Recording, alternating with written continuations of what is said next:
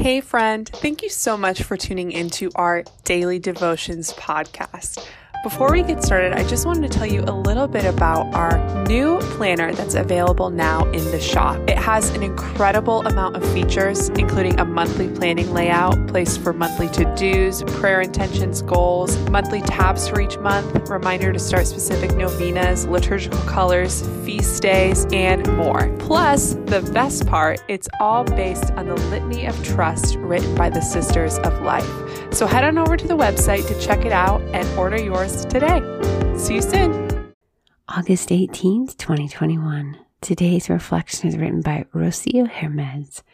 Why isn't everything going my way?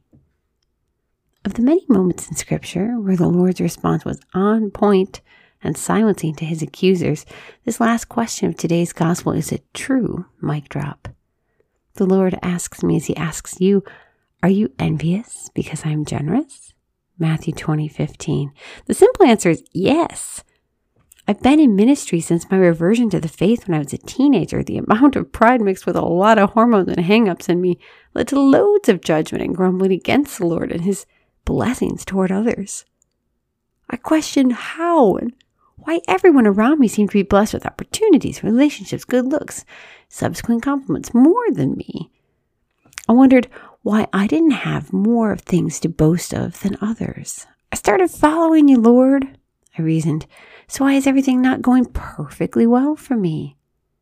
Sister, at times, following Christ is not what we think it will mean. That everything will go well and will go our way all the time. That is at least what I had believed. I had no idea how much I was missing the mark. My daily wage for laboring in the kingdom was not to be material gain, external praise, or the fulfillment of a false promise that everything would go well in my life. My daily wage, my gain, my portion was and continues to be the Lord himself. It took me a long and arduous road to realize that the owner of the vineyard is himself the blessing. He is the reward.